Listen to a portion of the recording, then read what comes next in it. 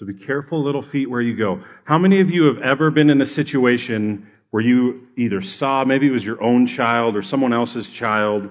The picture that I have in my head is maybe a 3-year-old, and you're at the park, and all of a sudden that 3-year-old goes, the best thing that I could do right now is to run out into the street, because that looks like it'd be fun. Look at all those cars. Maybe they want to play Frogger. The kid just goes, and they're just running. And everything inside of you is chasing after this kid, like, don't go. What are you doing? You just want to rescue them, and you want to snatch them up and hold them. Because if they were to get into the street, something terrible could happen. And I want that image, I want that, be careful where our feet are going. I want you to picture that when you're hearing John speak through this message today. Because as I've read through this a few times, I'm noticing that his heart was so, for the people that he was writing to, much like a father who wants to protect his kids. So throughout this message, there may be times of conviction where you go, oh, I'm not doing what I'm supposed to be doing. The heart behind this is a father who's saying, watch out. I love you. I want you to be safe. So we've got to remember that as we're working our way through this. There's 3 main traps that we find in life as we're working through 1 John 2:15 through 29. I'm going to read portions of it as we go through. But the first thing is there's 3 main traps that John brings up.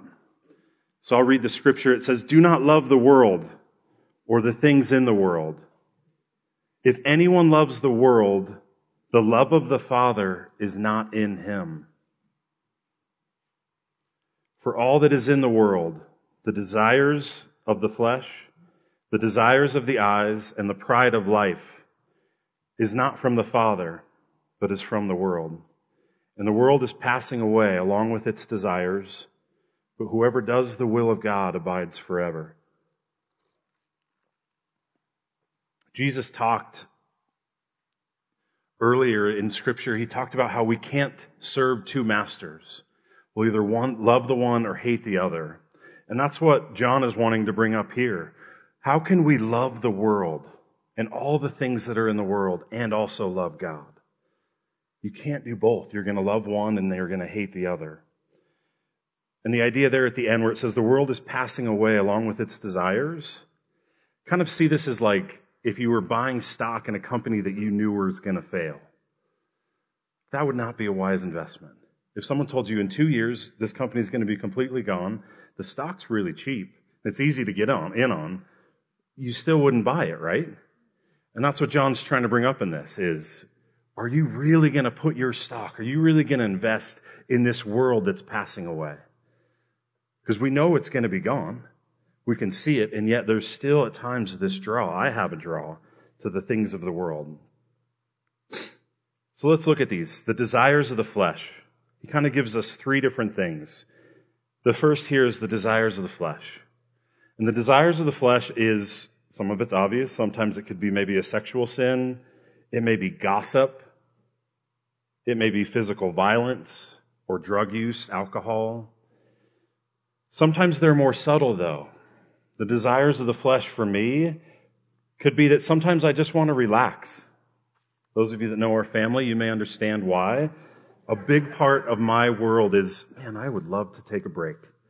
I'd love just to get a nap in, just to be able to take a break, take my foot off the gas a little bit. That's one of the desires that I have in the flesh. Another one that I had to walk through this week, another desire of the flesh for me, is not walking in unity. Sometimes in life, it's easy to have a disagreement with someone, and instead of working through and pursuing unity like Christ calls us to, we may want to say, I'm going to let that sit for a little bit. I don't want to attack that because if I really went and tried to be unity, it'd be hard. So I actually had to sit down with 2 of my close friends this week. We had a disagreement on something, and I was pretty offended. And I let it sit, and I thought, I'm going to have to go after this. It's interesting. This is what I was teaching on. But the desire of my flesh was, it's way easier just to move on and not deal with this. And maybe some bitterness may grow, but I stopped and said, no, I want to reconcile. So I sat down with them. We had a meeting for about 2 hours, and I talked through my grievance. And they were able to get my opinion, and I was able to see theirs. We were able to come back together. We don't actually fully agree on this. And that's okay, because I can walk away unified knowing that I know that we're on the same team, even though we disagree. Other places that you may see the desires of the flesh is, and some of it goes back to this relax. I looked up numbers for how many movies that people have seen just this year. And if you take the top 5 movies this year, who has a guess as far as how many billions of dollars the top 5 movies have made? $7.7 billion just in the 2019 movies. There's 20 countries in the world that don't produce that much money. Well, what is it? It's this desire to escape and to get away. And what I'm not saying is we can't take a break. We can't relax. That's not what I'm saying. But what I am saying is, are we paying attention to what our motivations are? What are our drivers? Are our drivers the things that are about me? Or are our drivers and things that we want to put all of our time and attention to, those things that God has called us to? We've got to be careful where our feet take us. Now, this could be different for different seasons of life. I realize I'm in a unique situation to everyone in the church. I don't think anyone else has 12 kids. So the relaxing side may not be for some of you. Some of you may not need that. But what is it in your life that's really fueling you towards the world instead of towards God? Because I think for each of us, it's going to look a little bit differently, but I do think that temptation is going to be there. The next one, the desires of the eyes. The desires of the eyes can be tracked back to the 10th commandment. Desires of the eyes really comes back to coveting. And it's when you look out and you see those around you, are you encouraged and blessed? Maybe someone who has a little bit nicer of a house than you do, or a nicer car. Are you able to bless them and say, I'm so glad that God has given you that? Or is there part of you that goes, why don't I get that? I deserve that. Like, I deserve a little bit nicer of a car, and maybe I'll work my way up. My very first car was a Geo Metro. Just let that sit in for a minute. The best part about owning a Geo Metro, though, is when you take it to like Grease Monkey, or maybe you take it to Urban Auto Care or Lucky Tire and Auto, and you take it to one of those places and you get out and they look at you and they just kind of chuckle and they're like, you're driving a Geo Metro? And then I get to chuckle when I look back and see them move the seat up. And they didn't realize the Geo Metro seat goes almost all the way into the back seat. So I got to chuckle back and say, yeah, you're moving the seat up. So there may be part of us that goes, maybe I want something a little bit nicer. Is it wrong to have nice things? No.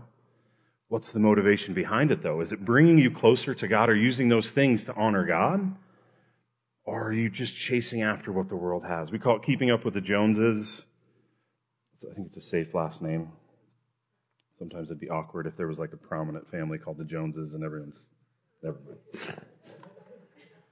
I see this a lot in vacation. For me personally, I have the desire of the eyes when I see other people on vacation. My good friends, the Burns, and their parents, Troutwines, had a great vacation, and there's part of me that looks at it and goes, I want to be where they were.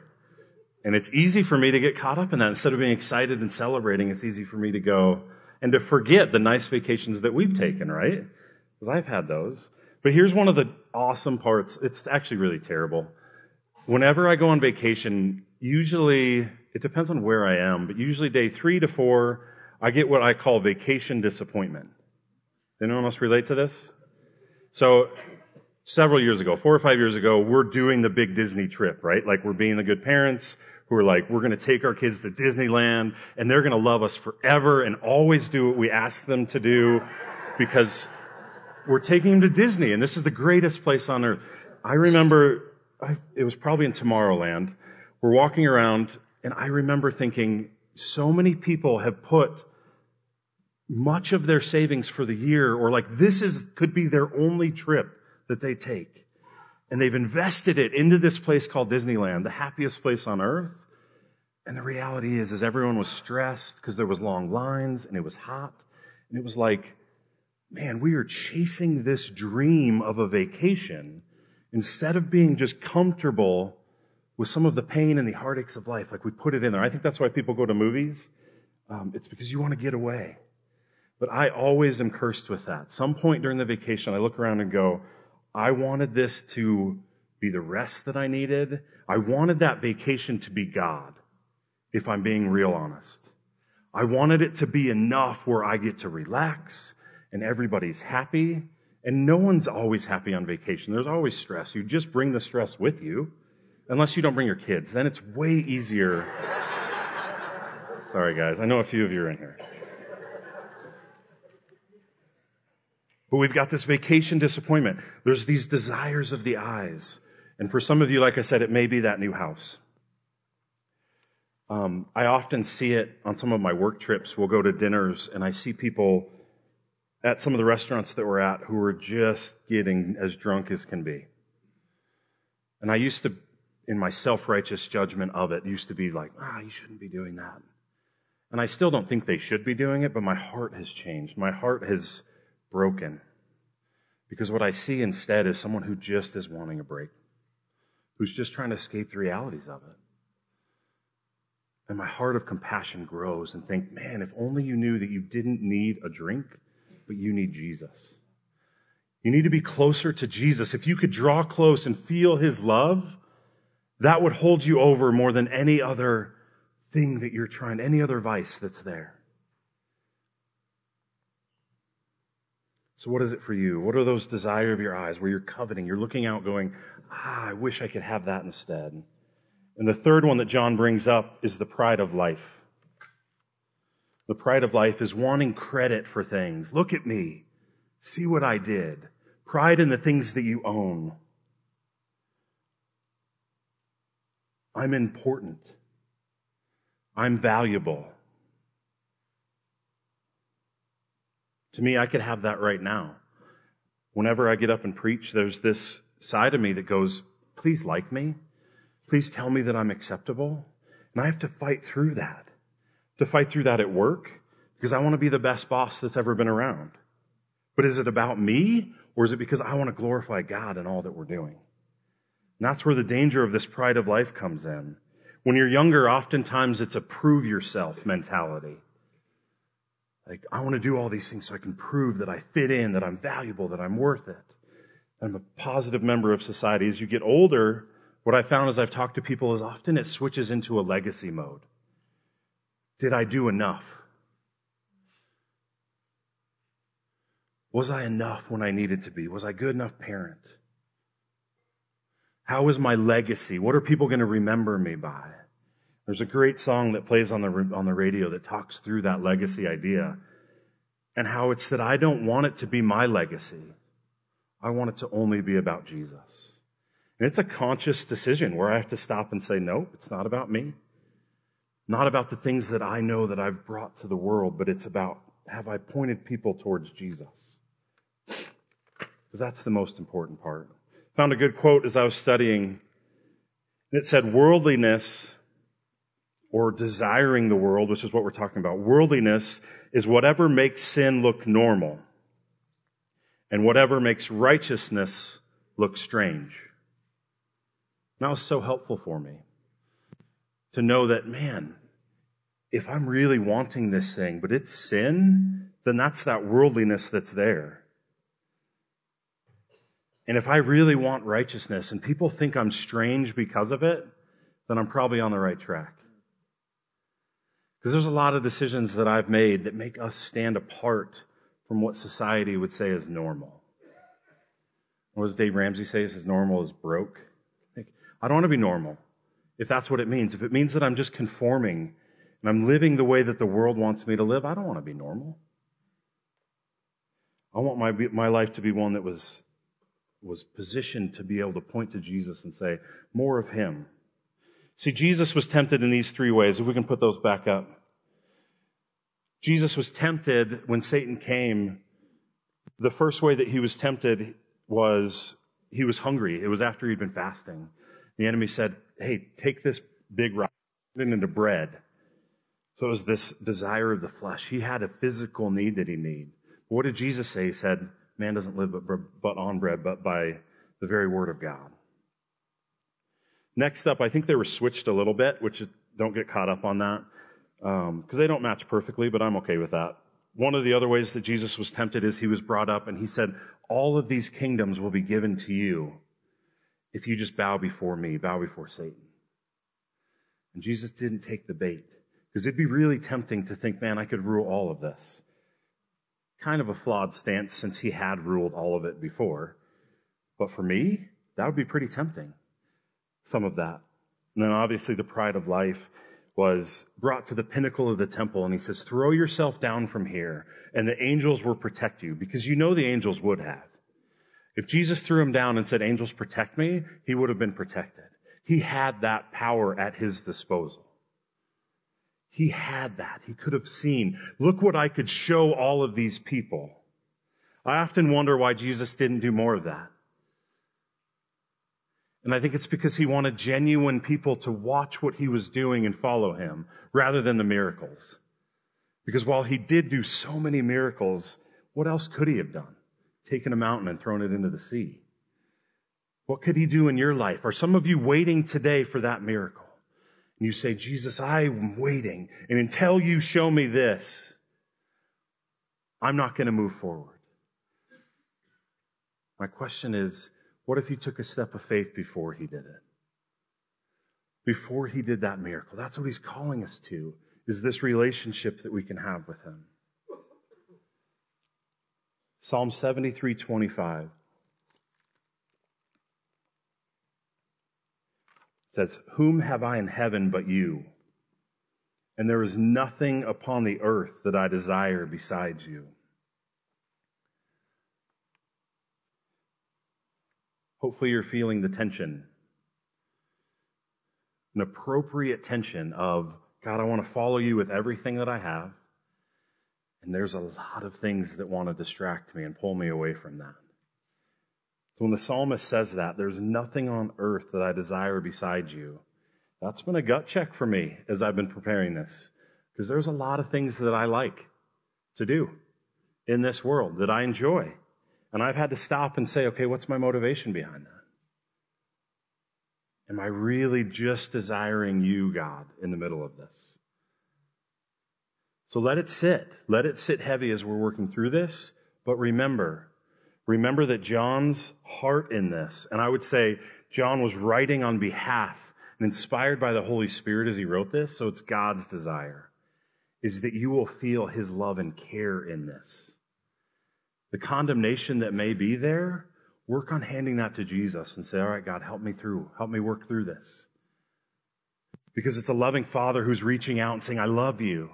Don't get caught up in the mess of this world, because what I have for you is so much better.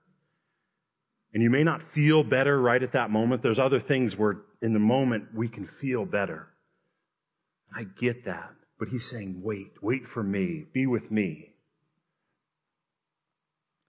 The next thing, as we keep reading, is that there are many who are going to want to deceive you.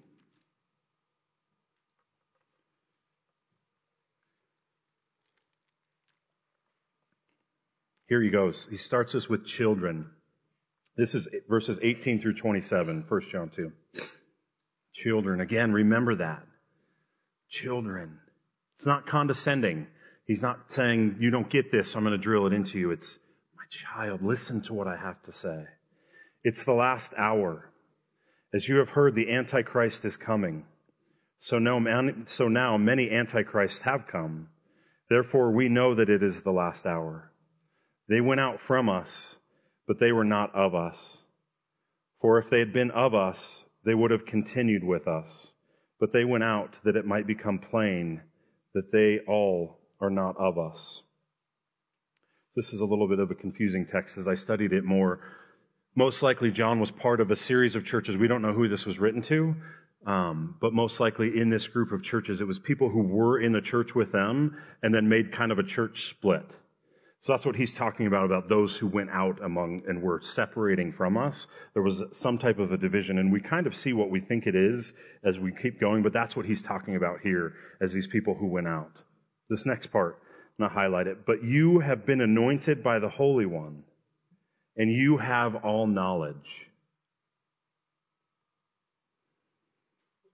That is a crazy statement.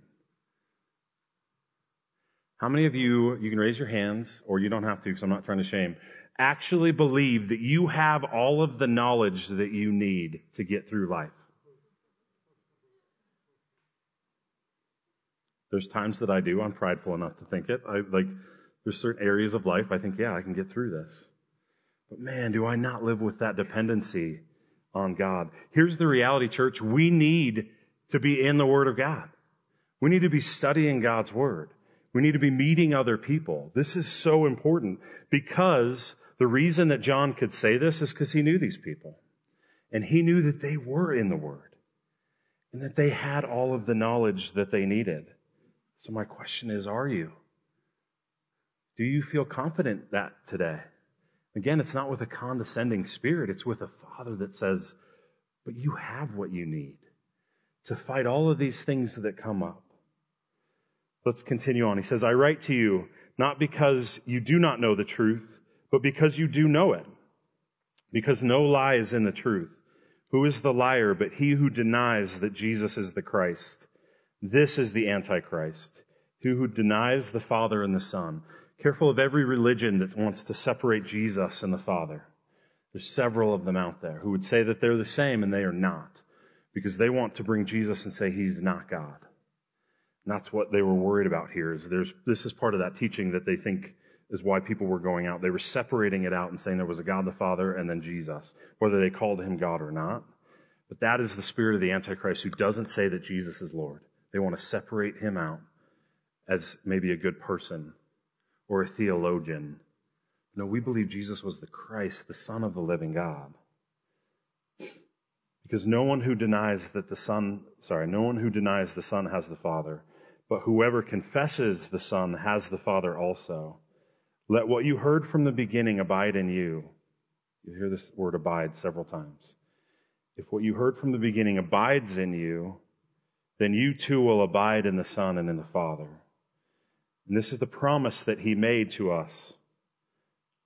And this is the promise that he made to us, eternal life. I write these things to you about those who are trying to deceive you, but the anointing that you receive from him abides in you, and you have no need that anyone should teach you.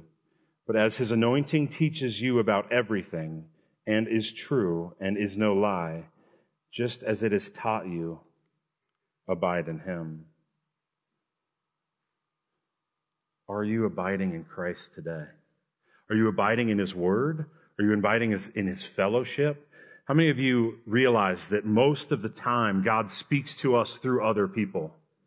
You become aware of that? The more that I've walked in my Christian life, I realize as I'm discussing things, as I'm reading scripture, talking through it with my friends, that's often where God chooses to speak. Because we'll start having a dialogue about something and someone will say, this is what I feel like God is saying in this moment. And God uses all of us amazingly to speak into each other's lives. Some of you need to know that you have been deceived. There's a chance of that. We need to be very aware of that, church. That you may have been going through life and you may think that you know Jesus. There's scripture that says there will be many at the end who come to him and say, but Jesus, look at all these things that we did in your name. And he'll say, be apart from me, I never knew you. So again, this isn't a warning of someone who's coming down to crack the whip. It's a loving Father saying, please know me. Because the worst thing that could happen is some of us leave today thinking that you have a good relationship with God, but that God would turn around and say, I don't know you. Let that not be the case today, church. Let the reality sink in that all of us need to test that and say, God, where are we? Am I abiding in you? Am I confessing with everything inside of me that you are Lord and putting you first in my life? Or am I just have you on the side and maybe I'm living more worldly life? How do we know some of these things? Well, first of all, we need to realize that Jesus is the way. Jesus is who saves us. It's nothing that we did. It's not about you, thankfully, but it's about him. You see, because he came and died for our sins. And we were singing a song earlier, and it really struck me. The song's talking about how while Jesus' body was in the grave, at a certain moment in time, he took a breath. And I want us to know that that was the most amazing point in all of history. And I'm not underselling this. Because at that point is when the devil went, he probably used a bad word. And I'm not going to use it. Imagine that. Jesus' body dead for 3 days. Gone. And the enemy is excited and dancing and cheering because we have defeated him. We got him. And then all of a sudden, life back into that body. He did the impossible.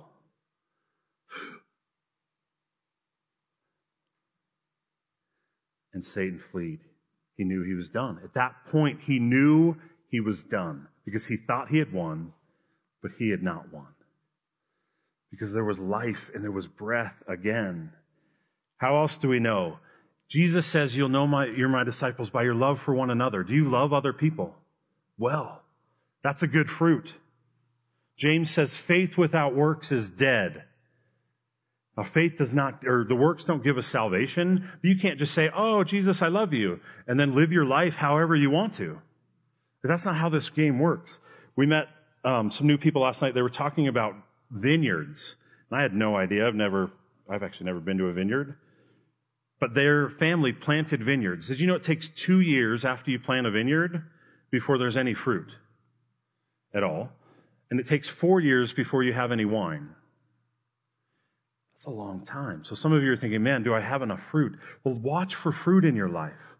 Are you doing the things that the Bible says? Are you following the commandments of Jesus? It's a really good way to know whether or not you get to go be with him in heaven forever. But let's not be deceived. I don't want any of us to have that opportunity to walk away and go, I didn't at least think about it. I want you to think about the idea of, maybe I am. Not in fear, but just in that amazing relationship where Jesus and God the Father is reaching out to you as you're running into the street and saying, no, don't go there. I've got so much more. Be with me. As I was studying, I realized how independent, I've talked briefly about it before, but how independent I am at times from God. How I don't wake up most days with an urgent dependency of, God, I need you more than ever today. Scott was praying for me before, and it's just true. The scripture that he prayed over me was that apart from Christ, we can do nothing. I want to wake up every morning with that dependency where it's like, God, I can't do anything today. I can't pick out my clothes. I can't decide anything, because if I'm picking that with the little stuff with God, man, when the big ones come along, when that person who needs me to pray for them for the day comes into my life, then I'm ready for it. I'm able to move into that because I'm desperate for God. Don't trust what you've learned 20 or 30 years ago. I went to Bible school 20 years ago. It'd be really easy for me to say, hey, I learned that. I studied this. I know what they're talking about. That's pride and arrogance in my life showing up when I actually make that be my decision. I need to be investing myself into God every day.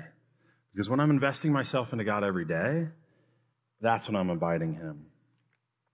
That's John's heart. That's the last point for today. It says, I must abide in Christ if I want to avoid the traps. You heard him talking about it in the previous verses, then he says it again here. This is verses 28 and 29. It says, and now little children, my child who I love, get this, understand this, abide in him, so that when he appears, we may have confidence and not shrink from him in shame in his coming. If you know that he is righteousness, you may be sure that everyone who practices righteousness has been born of him. We can have confidence today. I want to read you a passage out of John 8. So it's also another book that John wrote, because I just think it's so powerful. John 8:31. It says, so Jesus said to the Jews who had believed in him, if you abide in my word, you are truly my disciples, and you will know the truth, and the truth will set you free. Yes, that was scripture. That's not like a movie quote. They answered him, we are offspring of Abraham and have never been enslaved to anyone. How is it that you say you will become free? And Jesus answered them, truly, truly, I say to you, everyone who commits sin is a slave to sin. The slave does not remain in the house forever, but the Son remains forever. So if the Son sets you free, you are free indeed. Jesus has set us free. So we're free indeed. That's the only truth that I can stand on this morning as I've prepared this. Jesus has set me free, so I'm free indeed. I don't have to run to those worldly pleasures. Why? Because Jesus has set me free. And another strong verse, Galatians 5:6. So I say, walk by the Spirit. If you walk by the Spirit, you will not gratify the desires of the flesh. Church, Jesus is enough for our failures. If you're feeling condemnation this morning, some of you may be feeling, maybe I don't trust in Jesus. Well, today is the day. Today is your opportunity to put your whole trust in Jesus. Say, Jesus, become the Lord of my life. You be the one who leads every decision that I make. I want to abide in you. I want to be with you and walk with you every day of my life. You have that opportunity today. And for those of you that know that you've put your faith and trust in Jesus, we get to do an amazing thing together this morning. We're going to take communion together. Communion is a physical representation that says, I'm with him. I'm with Jesus. Because like Scott likes to say, if a guy says that he's going to die and raise again on the third day, and he goes ahead and does that, I want to be with him. I want to find out more about his story. I want to find out more about the way that he loved people. So we get an opportunity to take communion. I don't want us to take it lightly. In the scripture, it says to examine yourself, to look deep, to ask God to show you stuff. So as we come up and we get the bread and we get the juice, you return back to your seat. We're going to play a full song. You can sing along, and you can also just reflect. Father, what are the areas that I need to turn over to you? Maybe today's the day that you're giving your life to Christ. You get to experience this in a brand new way that says, God, I'm going to trust you today. So as we go into the song, everybody come forward, grab some of the bread and the juice. There is some gluten-free bread for those of you that prefer gluten-free or need gluten-free. Come on forward, and then we'll take communion together at the end of the song.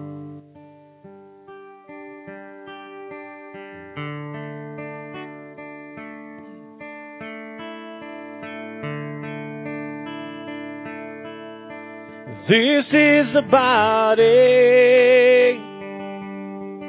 this is the blood, broken and poured out for all of us. And in this communion,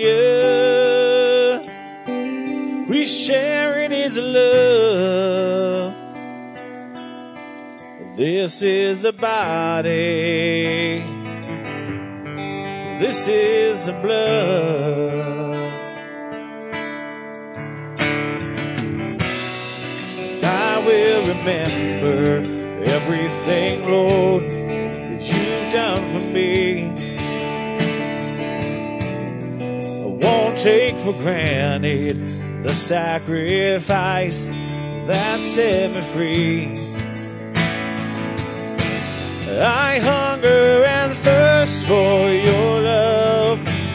Come fill me today. This is the body, this is the blood, broken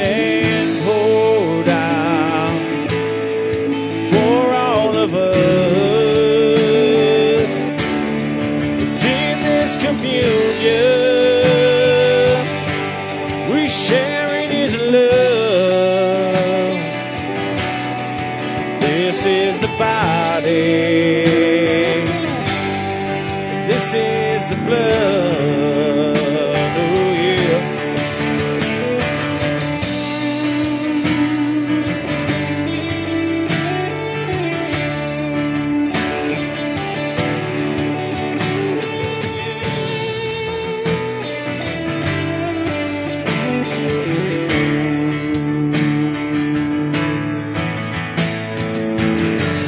We hunger and thirst for your love and your righteousness.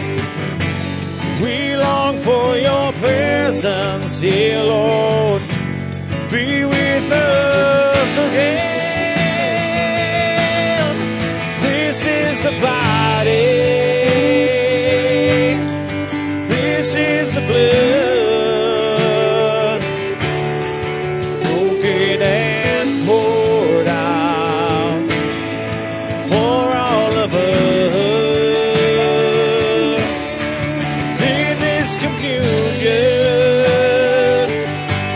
we share in His love. This is the body. This is the blood. Oh, this is the body. This is the blood, broken and poured out for all of us. In this communion, we share in His love. This is the body. This is the blood. We hunger and thirst for your love and your righteousness.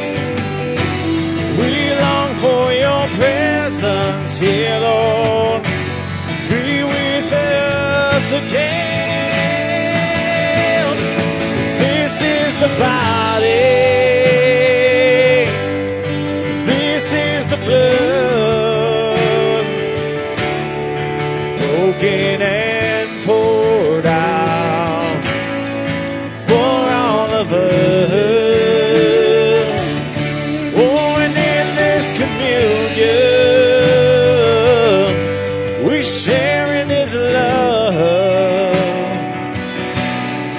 This is the body. This is the blood.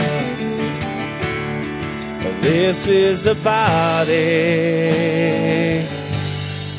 This is the blood.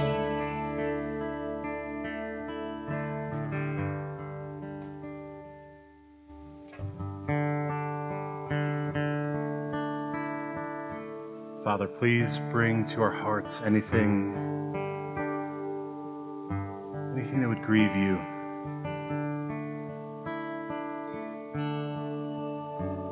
Grateful for this opportunity to physically proclaim what is true. And what is true is that your body broken for us and your blood shed for us was enough. We don't need to add anything to it. We can rest in this reality.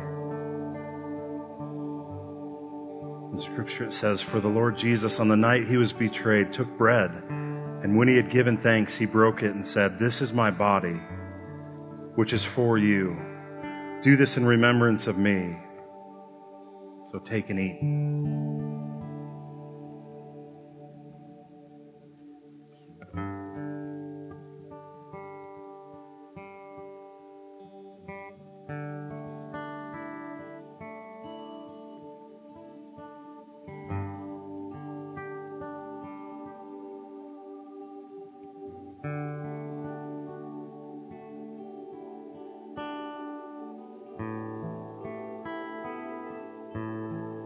In the same way, he also took the cup after supper, saying, "This is the cup.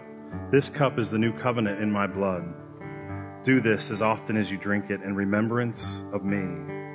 For as often as you eat this bread and drink this cup, You proclaim the Lord's death until he comes. Take and drink.